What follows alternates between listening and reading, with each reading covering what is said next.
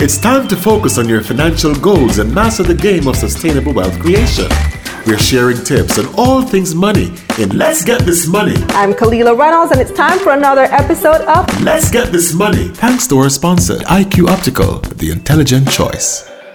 Some days on the stock market can be a pretty wild ride, with prices surging or crashing. But to make sure the roller coaster don't dash away, some stock markets, including the Jamaica Stock Exchange, have a circuit breaker. So, a good way to think about how a circuit breaker works in trading is to think about how they work in our homes for electrical circuits.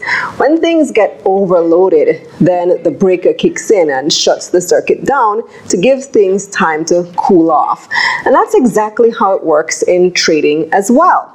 There are times when investors might hear some market news that may affect a company's performance, so they quickly rush to buy or sell shares, which then leads to rapid fluctuations in the share price. Stock exchanges try to prevent this by establishing trade limits for securities and indices.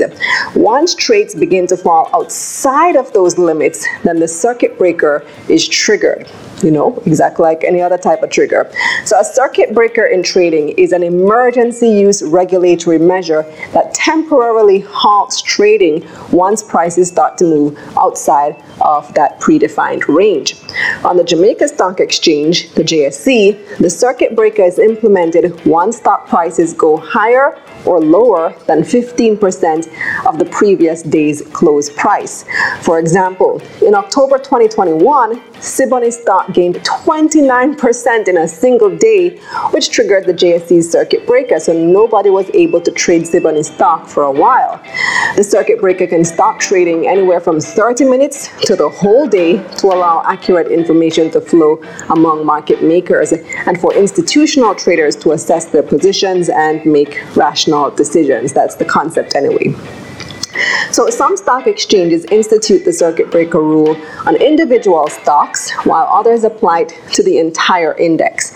In the United States, regulators have 3 levels of a circuit breaker, which are set to stop trading when the S&P 500 index drops by 7%, 13%, and 20%. Now, since the start of this pandemic, stock exchanges across the world have been triggering circuit breakers quite a lot. We all remember how uncertain things were in the beginning, and tons of investors started panic selling stock, especially in companies that they believed would be severely impacted by COVID-19 restrictions. And these rapid sell-offs would have caused stock prices to tank, and the exchanges would have paused and in some cases stopped trading for the day to give investors time to react to various bits of news. Now, things have settled down since then, and investors are relatively confident in the market again. But circuit breakers are still being activated because, like we said, in the same way that the circuit breaker is triggered when prices fall below a certain limit, it's also activated when prices rise above the upper limit. In the same way investors panic sold shares in companies they believed would be most severely impacted by the pandemic, they also manic bought shares in companies they believed would do well. And that's where the circuit breaker comes in, providing a cooling off period. So circuit breakers are also commonly used during initial public offerings, IPOs. The first time a company offers its shares to the market can go either way. It can go really well or not so well. Now, despite its use in trying to prevent markets from crashing and allowing investors time to think and make calculated decisions, not everyone is a fan of the use of circuit breakers.